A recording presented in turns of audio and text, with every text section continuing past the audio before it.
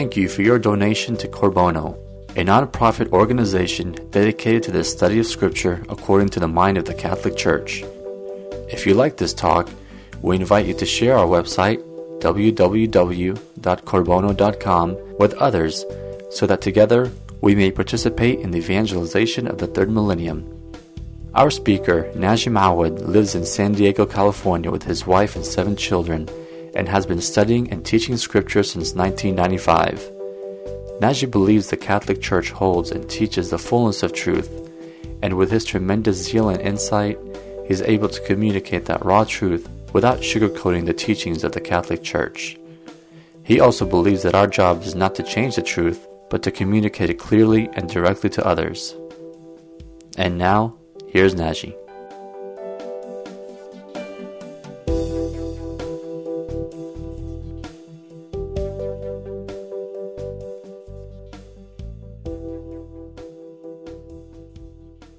Good evening, and welcome to our second study on the angels, second of 4. Last time we had a general introduction about the angels, what they do, and what their nature is. We talked about the 4 choirs of angels. We mentioned them by name, and we explained a little bit about them. Today what we want to do is actually spend more time understanding the role that the angels play in our lives. Effectively, we want to ask ourselves a very simple question. Why do we need a guardian angel? And what is a guardian angel for? The Lord himself is very clear in Scripture when he says, "Do not scandalize any of these little ones, for I tell you, they're angels. See the face of my Father in heaven." So, every believer has a guardian angel. That is a teaching of the Church. And according to St. Thomas, every human being has a guardian angel. What for? What do they do? Can we get to heaven without them? Are they necessary? Or are they kind of optional? They're there, kind of hanging somewhere up in midair right now, around us. Maybe with their hands behind their backs, so to speak. They don't have a body, it's just a metaphor. And they're looking kindly upon us, floating up in the air. Is that what they do? What are they for? If we don't understand the role that the guardian angel play in our lives, we risk, effectively, to lose the battle that is ahead of us. And that's what I want to explain to you today. Hopefully, by the end of this talk, you'll come to realize the importance of your guardian angel, how important he is. Let's start by understanding a very simple fact. And this, by the way, is not easy to understand, really understand. Our nature is fallen. Human nature was created by God good. So we should never say, oh, well, when somebody does something, you say, oh, that's human nature. No, it's not. That is fallen human nature. The fall occurred when Adam and Eve were tempted by the devil to rebel against God, and they rebelled. They disobeyed. Once that disobedience took place, something was changed in human nature. A fundamental change happened. The reason why I say it happened in human nature, because this is what we share with them. What we share with Adam and Eve is specifically our human nature. And therefore, if human nature is changed in one place, it's changed everywhere. What happened when they rebelled, disorder entered into human nature. So in our nature, there are these things that make up our nature. I'm simplifying here. It's sort of introduction to human nature for dummies, if you will. But it's sort of a simplified introduction so we can understand how it works. The way God made us, the way God made our nature, is that He gave us a will. The will is the faculty in a human being that makes a decision. The part of you that decides is the will. So when you say, I'm going to eat a candy this morning, that's your will speaking. You made that decision. So when God created us, if you were to imagine us being a car, if we're a car, no pun intended to a recent movie, by the way, if you were a car, then God wanted the will to be in the driver's seat. The will is driving. And in order to aid the will to make a decision, notice the will makes a decision. All right? Now, in order to make a decision, the will needs information. And this information comes to the will first through the five senses. We as human beings learn through our five senses, through our body. Seeing, hearing, smelling, tasting, touching. Those five senses are conduit of information. Information flows through them. It hasn't been processed yet. It's just coming through. Think of it as pipes. Those are the pipes, and information is coming through.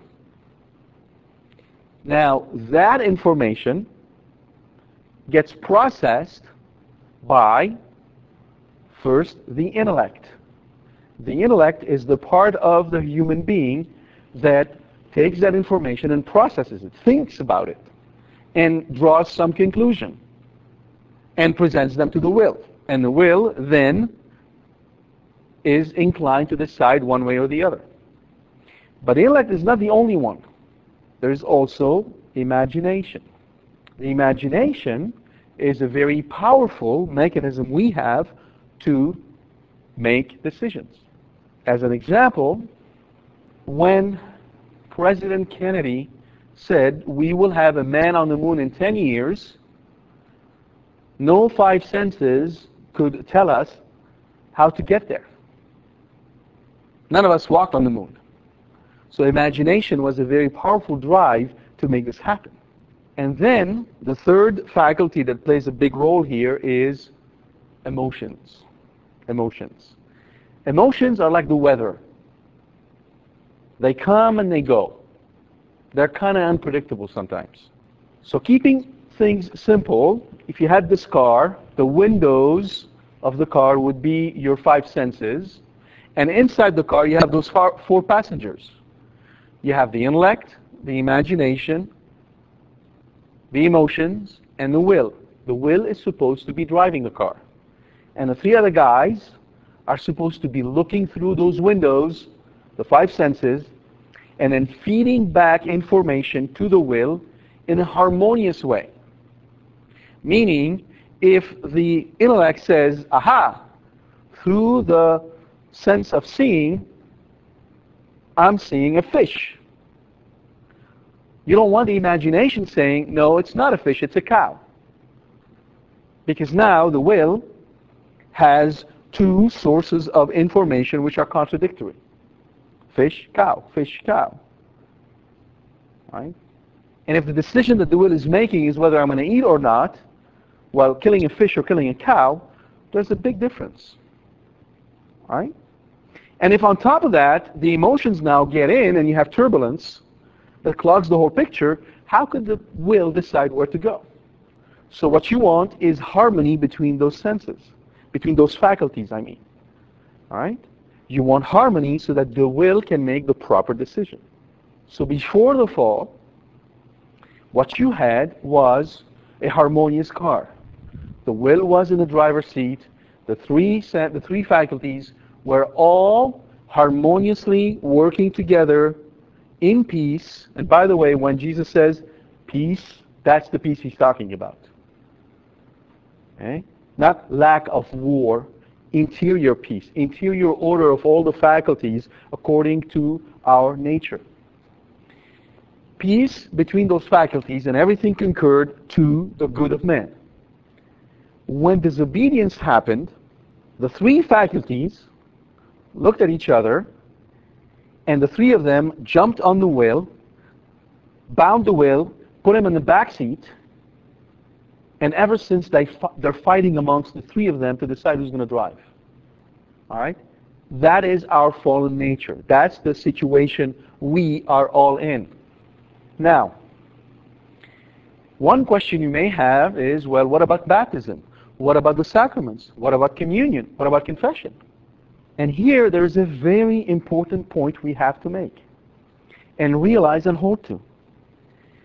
Christ came down from heaven so that we could go to heaven. In other words, Christ extended an invitation to us. He's not going to force us to go to heaven. Therefore, it is never Christ's intent to forcefully take that car, rip it apart, and rebuild it the way it's supposed to, although he would know how to do it. But that's not his intent. It is not his intent. It's not in his plan that by receiving the sacraments, suddenly the will is free, the faculties are ordered, and everything is okay. It doesn't happen this way. How do we know this practically? Go out there and tell me in everyday's life if you can tell the difference between a guy who goes to Sunday every Sunday to Mass and one who doesn't. You can't tell them apart, it looks like.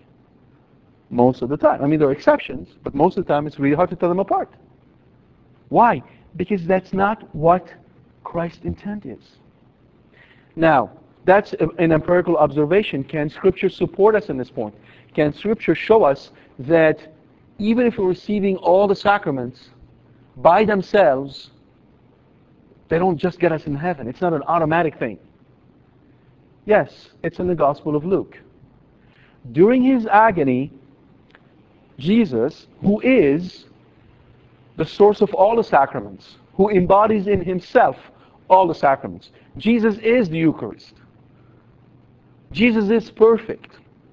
Jesus is fullness of grace, fullness of light. He was in the garden and he was praying. He was in agony and he prayed and said to his Father, Father, if it is your will, let this cup pass by me. But not my will, but your will. Now what did the Father do? He didn't take the cup away. But what did he do? Do you remember? Something remarkable happened. What did the Father do? He sent an angel to strengthen him. He sent an angel to strengthen him. Now, if Christ, who is all perfect, yet in his holy humanity needed strengthening by an angel, who are we to say that all I need is the sacraments? The sacraments are absolutely essential for what? They are absolutely essential for me to do what I have to do to respond to Christ. Without the sacraments, good luck. No matter what effort I do, I won't be able to do anything. Think of it this way. Without the sacraments, I'm in chain, and the chains are so powerful that I cannot break away. So even with all the good intentions I have in the world, objectively, there is something outside of me that binds me down. I can't break. Baptism breaks the chains. And then baptism gives me the strength to stand up. I still have to stand up. Before, I was a paralytic. I couldn't walk. Baptism makes it possible for me to walk. But I still have to walk. You see, I have to decide I want to walk. Confession takes away my blindness. Before confession, I'm blind, because sin blinds us. Now confession takes away the blindness. I can see. I still have to make that decision. What do I want to see?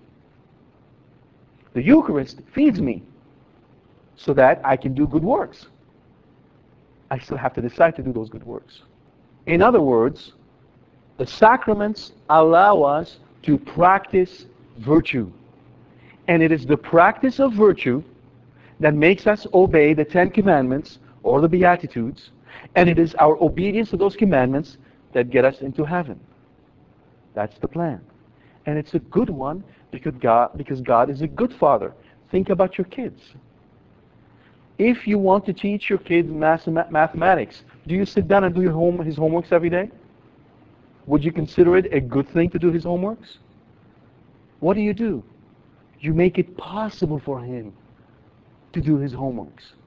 If you're a good parent, you will create the right environment to allow your kid to do his homework. But you will not do the homework for him, would you? If you're asking your kid to do chores, do you do the chores for him? No. But you make it possible for him to make chores. Why?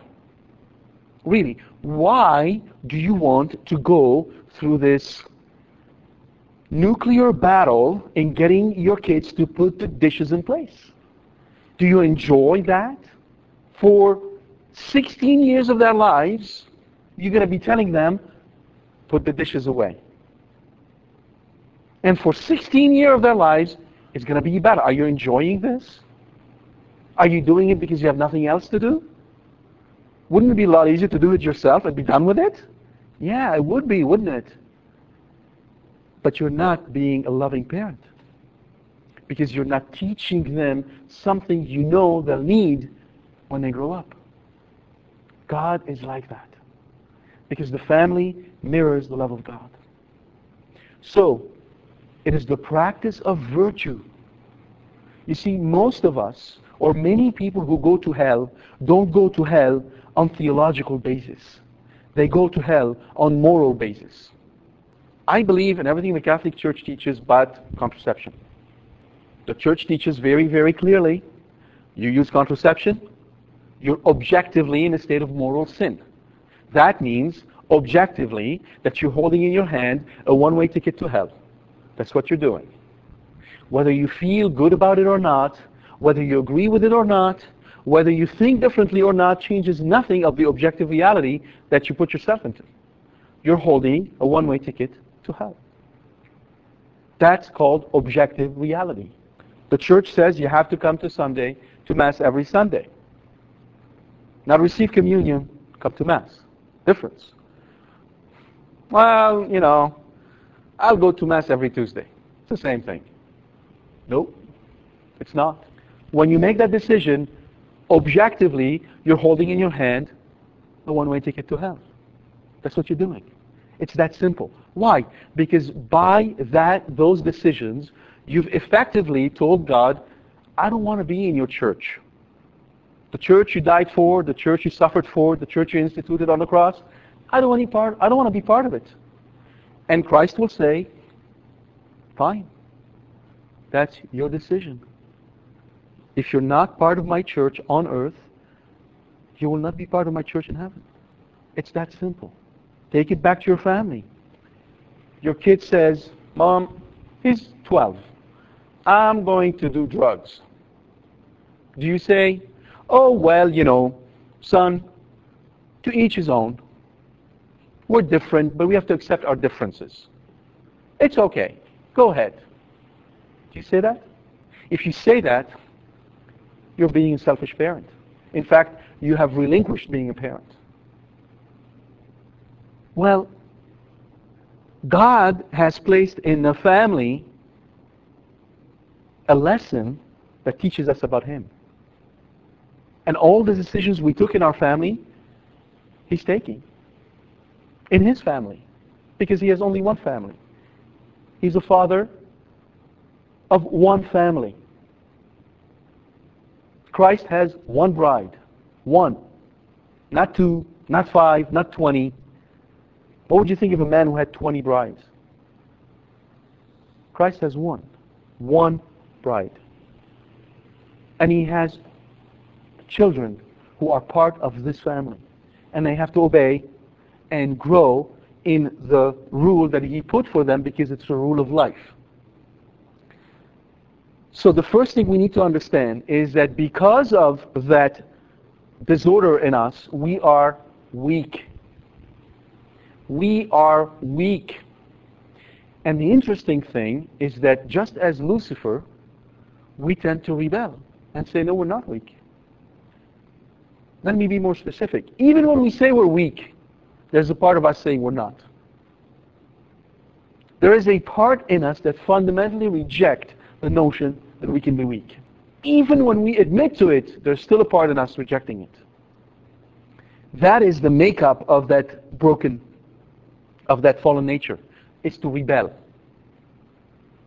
So until we take stock of the fact that we are really weak, truly weak, and until we understand who the enemy is that we're fighting, that we have to put a fight to get to heaven, we're not going to make any progress.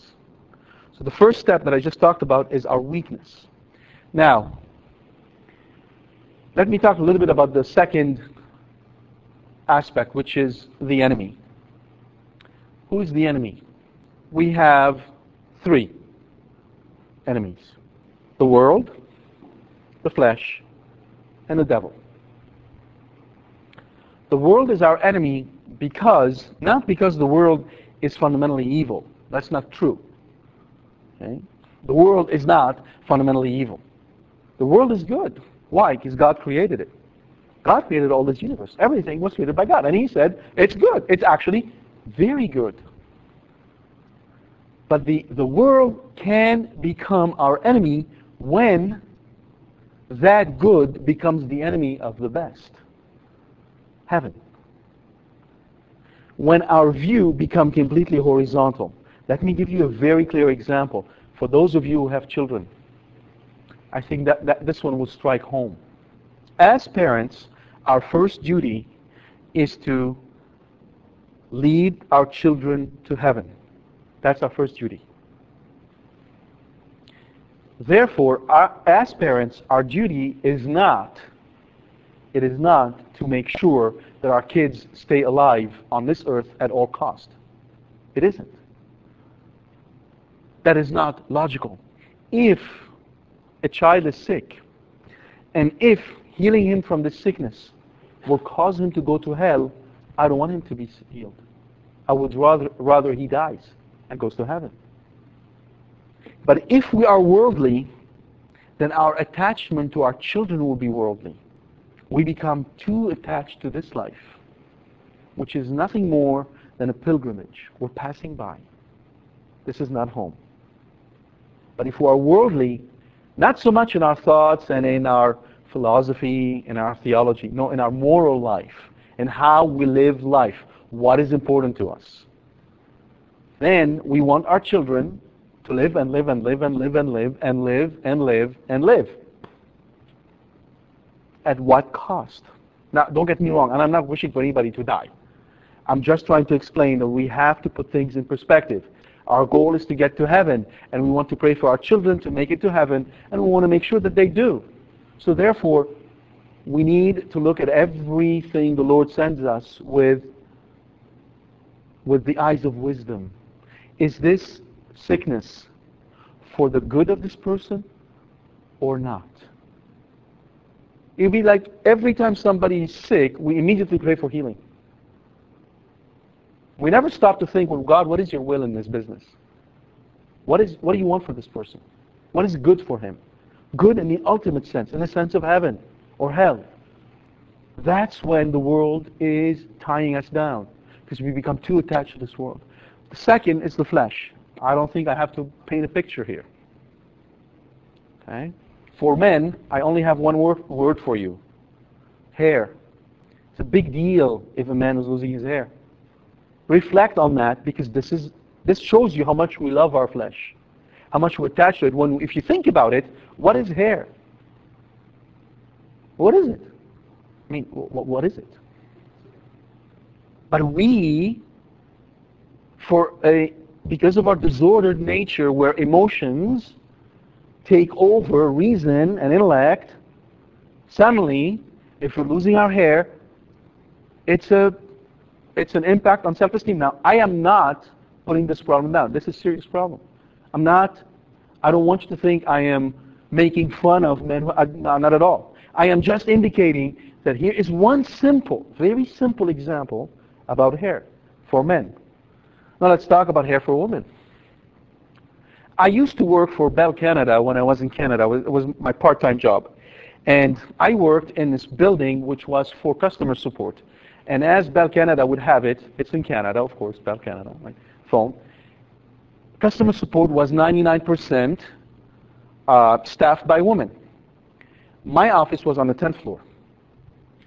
And I'm not a morning person, so I barely have time to get up, get dressed, and get to work on time. I haven't had breakfast yet. And I step in with this elevator that contains 30 people. And of course, it's going to stop at every floor. And here I am standing with 29 women, and every one of them has probably 3 different perfumes on her. I quit. After 2 months, I couldn't take it. Reflect on that. Notice how we tend to divide our life between going to church, praying to God, and then everything else. Where we don't even think whether the importance we give our appearance is right. We have to give importance to appearance. This is important because it's an act of charity towards others. If you're receiving people, you want to standing there and then you stink like a skunk. You just don't want to do that. That's not charitable. It's not the right thing to do. And you're not giving glory to God because the body is the temple of the Holy Spirit.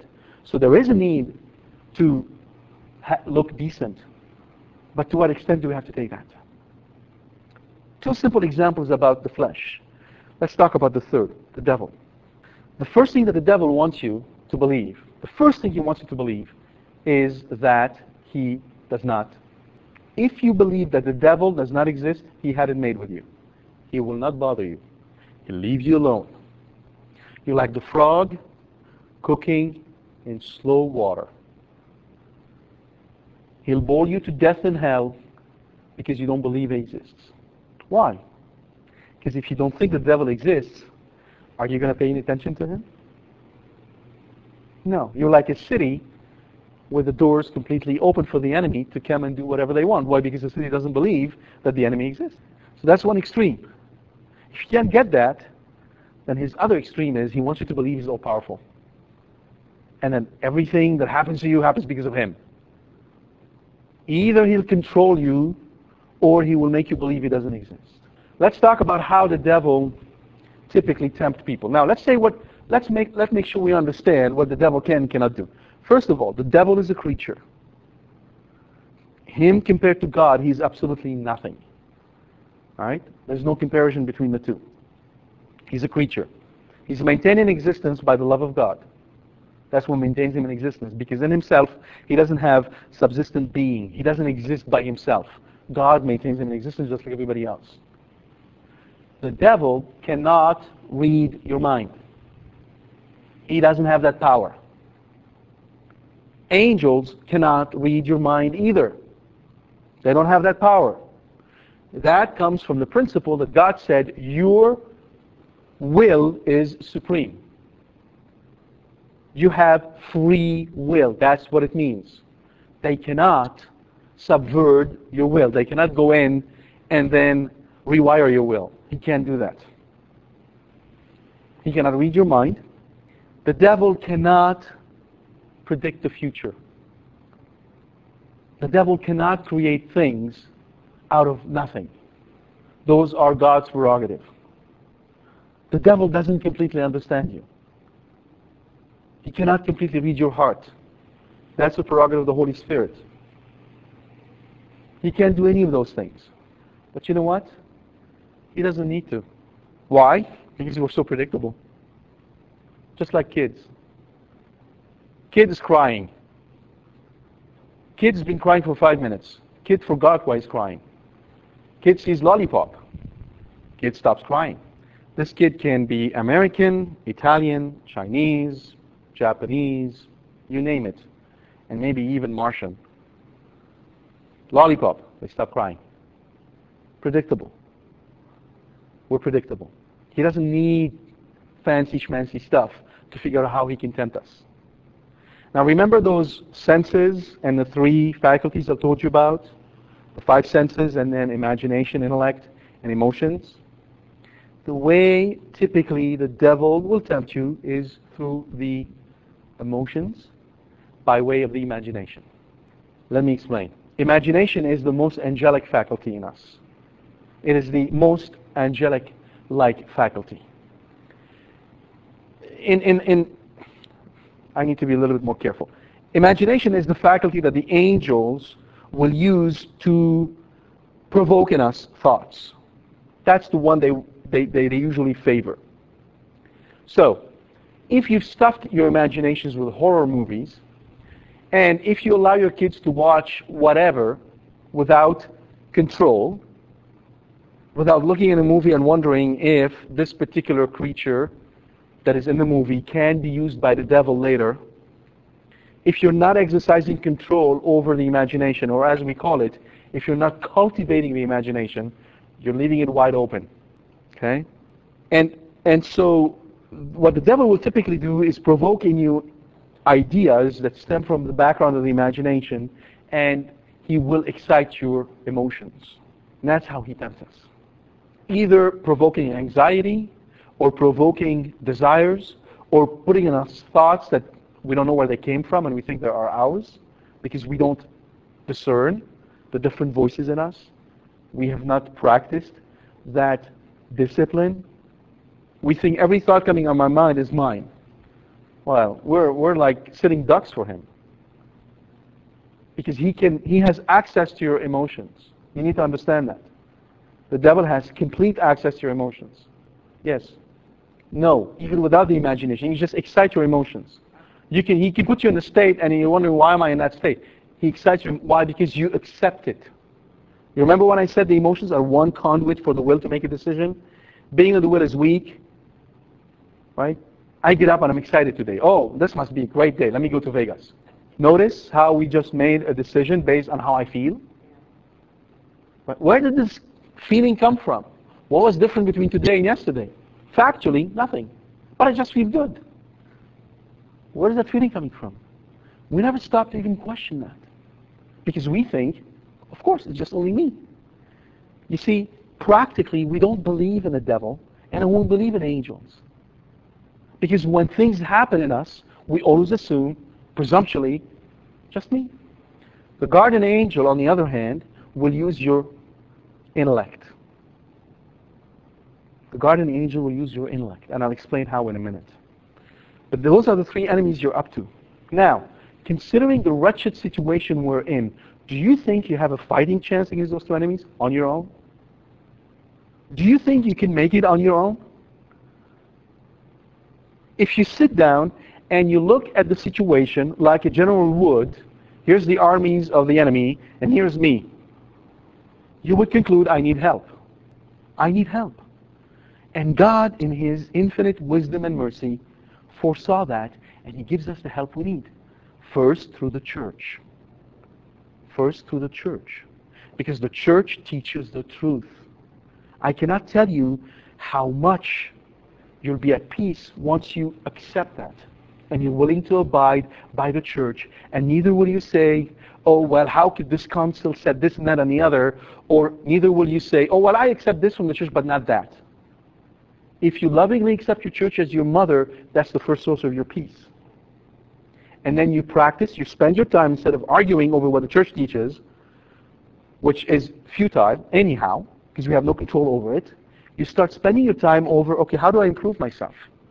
Lord, let me show I love you. Okay, I'm going to go to Sunday Mass, I'm going to be more reverent, then I'm going to practice confession more than I usually do. Whatever, my advice to you is that whatever confession you're doing right now, double it. If you're going once every year, go twice. If you're going once every 6 months, go once every 3 months. And put it on your calendar. Show the Lord you're serious about that. So you use the sacraments and you use them effectively. But still, you're exposed. Now, in Matthew chapter 11, verse 12, Matthew 11:12, we read the following. It's a really surprising statement from our Lord. It says this. If I start reading from verse 11, truly I say to you, among those born of woman, there has risen no one greater than John the Baptist. Yet he who is least in the kingdom of heaven is greater than he. Now, the Lord says something rather startling. From the days of John the Baptist until now, the kingdom of heaven has suffered violence, and men of violence take it by force. Let me read it to you again. From the days of John the Baptist until now, the kingdom of heaven has suffered violence, and men of violence take it by force. What does he mean? What does it mean that the kingdom of heaven has suffered violence, and men of violence take it by force? Well, hopefully the first thing it will mean is that you will stop thinking that getting into heaven is easier than getting into Harvard. Oh, well, such and such was a good person, he's in heaven. Imagine, I just want you to imagine that every time you see a person whom you consider good, you say, oh, such and such is a good person, he's in Harvard. How does that sound? How would that sound to, if you heard somebody say, oh, look, this person is such a good person, he must be in Harvard. What would you think? So how come we accept the fact that when we judge a person good, when the Lord said to the rich man came to him and said, good master, and the Lord turned around and said, who do you call good? Only God is good. Only God is good. And that's where he said, for you who are evil, if your son asks you for food, you don't give him, for a fish, you don't give him a stone, how much more your Father in heaven will give you what you need? You who are evil. And yet here we are bestowing upon each other the diploma of goodness. It's scary. Why is it scary? Why does it upset me? Why is it one of my pet peeves? I'll tell you why. Because to me, it's a fundamental lack of charity. You see, if somebody's in heaven, do I have to pray for him? No. That's it. I wash my hands. He's in heaven. What spiritual duty do I have towards him? Zero. None. So please, let us stop canonizing people in heaven and take stock of this reality. You got to take the kingdom of heaven by force, and you have to be violent. What does that mean? Stand up there and then start ranting and raving, or we go and participate in wrestling? Is that what God has in mind when he says men of violence? No. It is in relationship to what I described to you. You got your will tied up in the back. You got the three faculties going crazy. What is the job you have to do? What is the job you have to do? You have to strengthen your will. Right? You have to put the will back in control. You have to quiet down your faculties. You have to purify them. You have to align them with the will and God's will in order for you to become what God wants you to be. You think this is going to be easy? I mean, even if we didn't have the world and the devil to deal with, even if we didn't have those two to deal with, we're already up. Why? Because of the habit in us. We have those habitual tendencies. And unless we are doing violence to ourselves, and by this violence, I really mean conversion, a change. Conversion is never easy. Real conversion is not easy. You got to work at it. You have to change your ways constantly.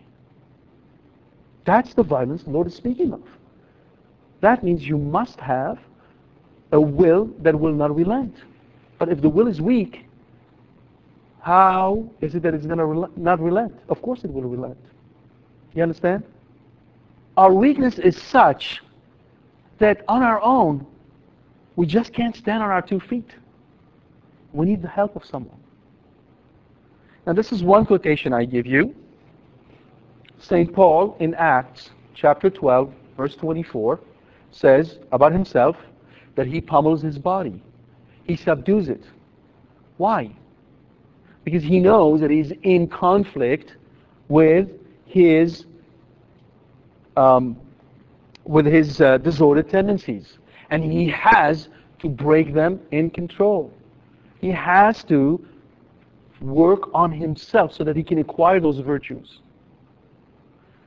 So if you're wondering, why am I not making progress? Why is my spiritual life so slack? Why is it that I don't have a sense of peace? Well, because there's work to be done, and it needs to be done. And we're not doing it. Likewise, in the second letter to Timothy, chapter 4, St. Paul says at the end of his life, using a metaphor of sports, I have ran the race. I have fought the fight. He says it with such peace because he knows he did everything he could. That's what is expected of us. But how could it be expected of us when we have those three faculties fighting among each other like there is no tomorrow? Here's where our guardian angel comes in the picture. So what do they do for us? They do 5 things. But I'll tell you right away, they will not do any one of them unless you're asking them, because they completely respect your free will. Unless you explicitly ask your guardian angel for help in those 5 areas, he will not help. He will respect your free will, because an angel is very humble. And in his humility, he will not impose himself. The first one, strengthen your will. He will strengthen your will. That's where he helps us. As I gave you the example in Luke, where an angel was sent to strengthen the will of Christ. And that's what he did. He will do the same thing for us. In moments of temptation, in difficult moments, your guardian angel is right there strengthening your will. People often say when someone goes through a major crisis of life, how did you go through it? He says, well, I got the grace of God. Yeah, how?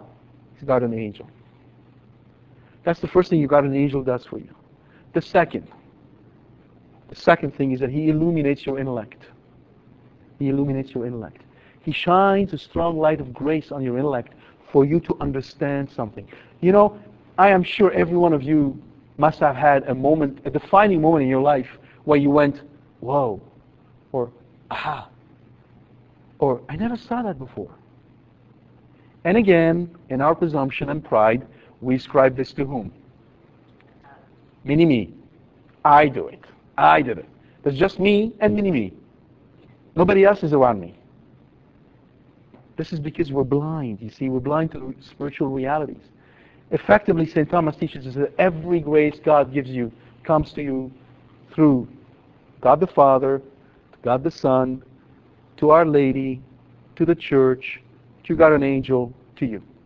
Everything flows through God an angel. Everything.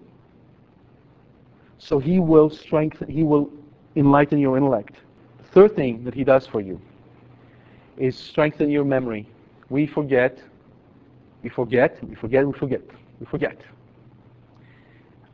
Most people think that the devil will lead them to hell by stuffing their minds with ideas.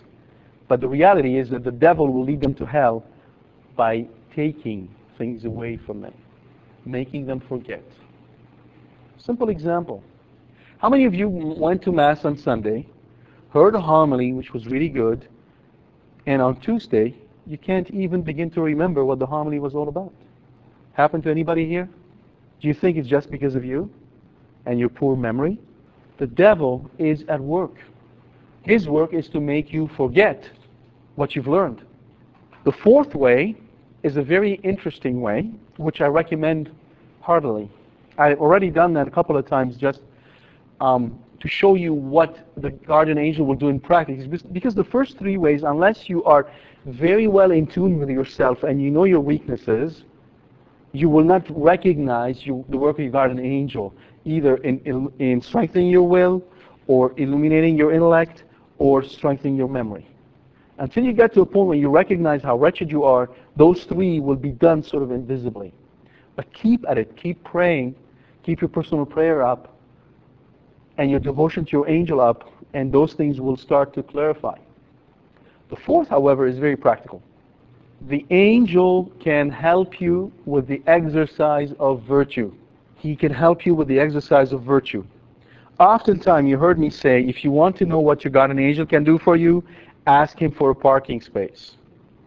You're going to park somewhere, ask your guardian angel for a parking space. And I think those of you who took me on my word have experienced this firsthand, that your guardian angel, if you ask him, will have a parking space ready for you. But that is just sort of the beginning. My intention is not for you to just stay there. Let's say, I'll actually give you 2 real examples of what I'm talking about. There is a man who was having problems with little lies. Every time he told a story, he will actually beautify it, makes it look beautiful. And he then asked his guardian angel to help him. He said, guardian angel, every time you see me or hear me starting to twist the truth, basically tell a lie, make me bite my tongue. And so here he was, starting to tell this story, starting to make it look better than it was, and he goes, 5 minutes later, And after a couple of days, he goes, God, an angel, okay, I get the message. I give up. I take my word away, which I think was foolish on his part, but that's what he did. Another man has a problem with eating, overeating. He told his guardian angel, I give you permission. Because if you don't give your guardian angel permission, he's not going to overstep the boundary. I give you permission to make me stop eat when I ate enough. And so he'd be there, and he would be eating, and here this nice piece of cake, and he takes a piece and falls on his clothes. Tries to take another cup of wine, more than he should, falls on him. He effectively was stopped. Your guardian angel has control over material things. He can help you. Ask him. I'll tell you 2 stories related to this. There is a mother who told her 2 daughters, she told them the guardian angel prayer, and she told them, whenever you're in trouble, ask your guardian angel for help. He will help you. And this mother was a single mother, and she had her one daughter was, I think, 6 years old, another was 4 years old, and she had to go to work. And while they were in the apartment, the building caught on fire, and they were on the 6th floor of that building. And the door's locked, they can't get out. So the older sister told the younger sister, we're going to open the window, we're going to say the guardian angel prayer, and I'm going to jump. And then, once I'm down, I'll tell you, and you jump too. So they said their prayer, and she jumped. And the people standing down there, of course, screamed of horror, seeing her jumping. And then, to their amazement, they saw her slow down and then stand on her feet. And then looked at her sister and says, everything's okay, you can jump too. And her sister jumped and stood with her right next to her. Now, if you think I'm making up the story, about 3 days ago, on CNN, there was a report of an 11-year-old boy, no, a 4-year-old boy, not 11, 4-year-old boy, on the 11th story of a building, and he fell through the window. 11th floor, straight. He hit a metal awning and bowed it on the cement. He had a cracked skull and a broken hand, and he was talking. And the doctor said, I can only ascribe it to luck, which is another way of saying, I have not the faintest idea how he survived. Guardian angels. That's what they do. You give them permission to help you, they will. The last way through which your guardian angel can help you, remember when I said that the senses, 5 senses, and add the tongue to it, are the ways through which information enters our soul. Well, good information and bad information. It all enters through that. Okay? You can make your guardian angel, you can commit yourself to your guardian angel, body and soul. What that means is that you're telling your guardian angel, I am now committing to you my 5 senses and my tongue. Guard my 5 senses. Do not permit me to see, to smell, to hear, to taste, to touch that which is not going to lead me to God. I commit to you my soul, meaning my imagination. I want you to help me protect my imagination, clear it from all the junk that I put in it, make all these things go away, and only allow me to bring up in my imagination those good images that will help me go to heaven. My intellect, order it, my will, and my memory. I give all of that to you. I put all of that under your guardianship. And I want you to take care of it. This is what your guardian angel can do for you. So I recommend, starting today, when you go home, if you don't have it, I can bring it next week.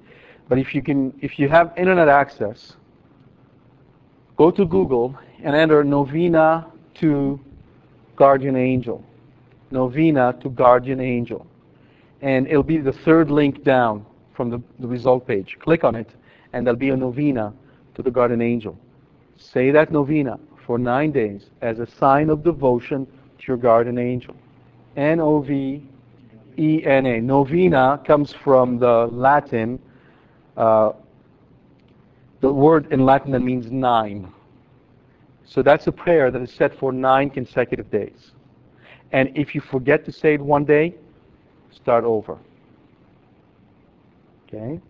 Start over. Say this novena and be devoted to your guardian angel, and you will see how he will take charge of you.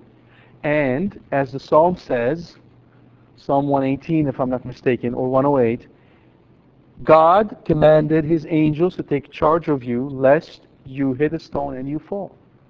That's what it means. But God gave you free will, and it's up to you. It's up to you to commit yourself to your guardian angel. What I want to do next week is show you in the book of Tobit how this took place through the archangel Raphael. And the week after, I'm going to go through a number of stories of angels and saints. How angels intervene in the lives of many, many saints. So that you can have a more concrete idea of their participation in your life. The last thing I'll say is that angels are very important for us in the book of Revelation because they are participating in this drama that started from the fall, which was introduced through one of them, Satan. And so they have a stake into this. We are in it together. And always remember the words of Isaiah. There are more on our side than against us. Always remember this. God bless you.